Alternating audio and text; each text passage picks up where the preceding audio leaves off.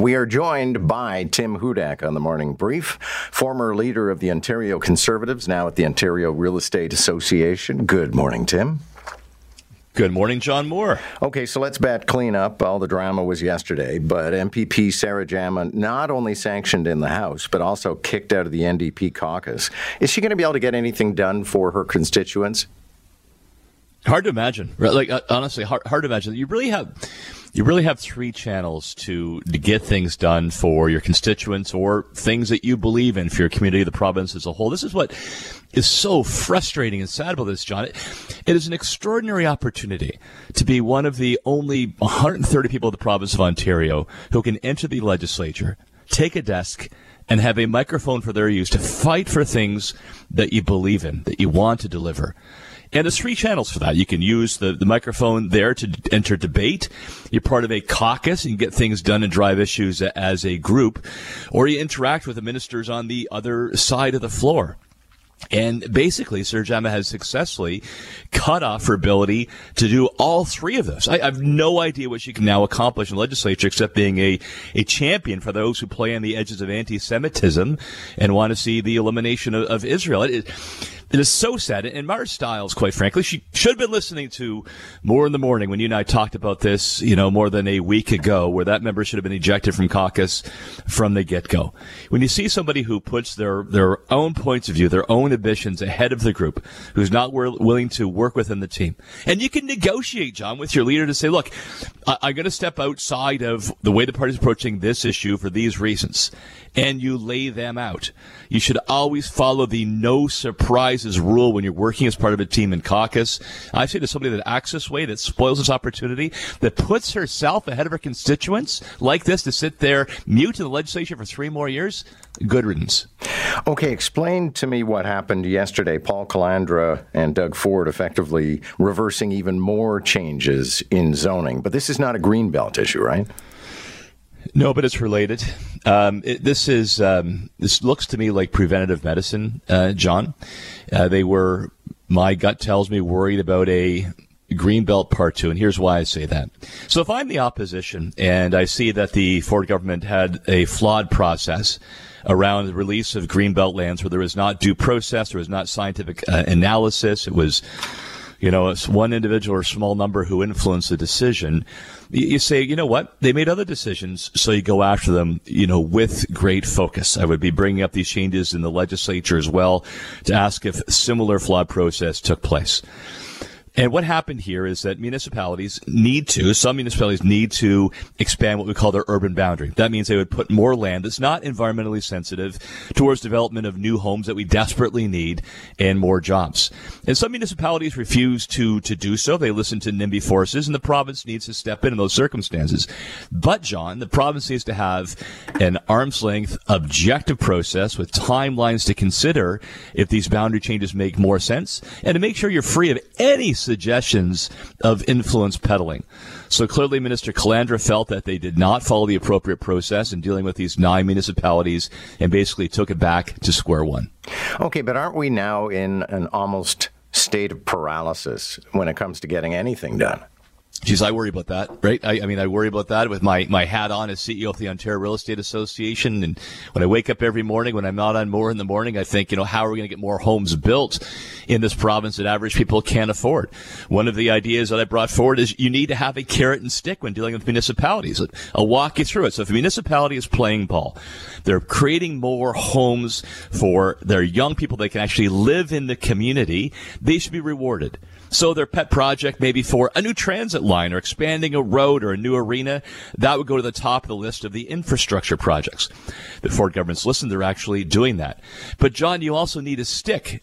If they listen to NIMBY forces, that they bow down and close their doors to the young people or new Canadians trying to move in, there should be consequences for that.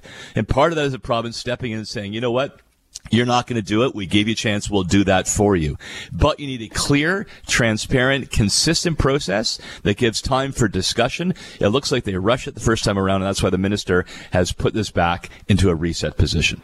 There are a bunch of real estate-related stories this morning, so let's keep rocking here. This is one that you sent to us. An Ontario woman says using Cash for Houses company was a costly mistake. What happened?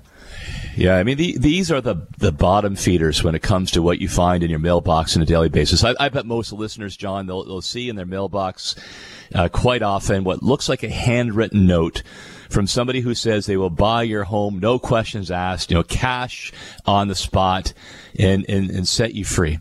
And the reality is that folks that practice that type of real estate are not regulated. There's no oversight from the Real Estate Council of Ontario. They're outside provincial law, and they can scam you. And this is Smithville. This is my old riding in West Niagara. And this woman was desperate. She had unsteady employment, lost her partner, had a variable mortgage, and needed to sell her home.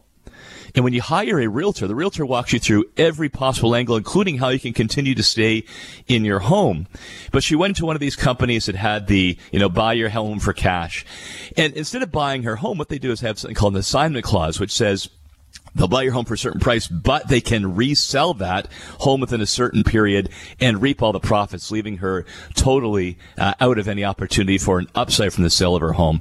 Look, we've been pushing to make sure that when you have a real estate transaction, dealing with a regulated professional, that there is an educational component, including continuing education and strict discipline. If you rip somebody off, we want you kicked out of the profession. Problem is, these gray market operators have no regulation, and they should. Wherever you buy your home, whoever you're from, John, if it's a business, there should be some provincial oversight to make sure they're on the up and up, and there's consequences if they rip you off. And then there are some stats out today that say, I think it's 56% of Toronto condos built in the last 6 or so years are investor owned. So, I mean, basically the person bought it, but they weren't going to live in it. Yeah, this is a reflection, I think, of the deepening of the affordability crisis and the risk we have right now, John, that we're going to be heading even deeper into the world of housing haves and have-nots. So, look, this is often a source of income for middle-income families and retirement funds to have a rental, a property. The condo supply has actually been the largest growth in the last number of years for rentals that we need across our cities and towns because we've not built enough purpose-built rental, the rental buildings strictly for rental units. But here's the problem. Because interest rates are higher, because prices are high, because if you come from a family background that doesn't have a home or doesn't have wealth, it's awfully difficult to get into the market. And that means those that do have homes have a greater opportunity to do so. Two things you need to do about that. Build more homes at affordability levels for people so they can get into the marketplace in the first.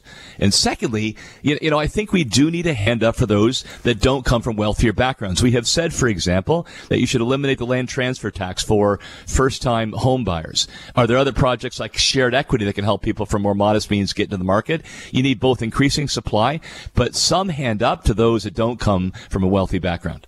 One last story, and not a lot of time on the clock, but Girl Guides in Canada have been told not to participate in the Santa Claus parade because it would break the Girl Guide mandate of not participating in religious events. When was the last time Santa Claus was a religious event? I don't know. I'm not the angry letter kind of guy, right? But the Girl Guides, they're Girl Guides are getting on my nerves. I'll tell you. So our daughter Miller was a Girl Guide. Maitland's been in Brownies. Debbie was as well. Miller volunteered, as has Deb. Love their cookies. It's one of the reasons as well. But they're getting a little nuts here. Like, say, they're objecting to Santa Claus, for goodness sakes. And then, if you remember, during Donald Trump's presidency, they wouldn't take any girls across the border as a bit of a rejection of Donald Trump. That's not their business. Stick with the badges. They do a great job. But, man, and sell me my cookies. Otherwise, Girl Guides, stay out of politics. Thanks a lot, sir. Good to have you. Have a great day. That is Tim Hudak in a very jolly mood, ironically, in talking about a boycott of Santa Claus.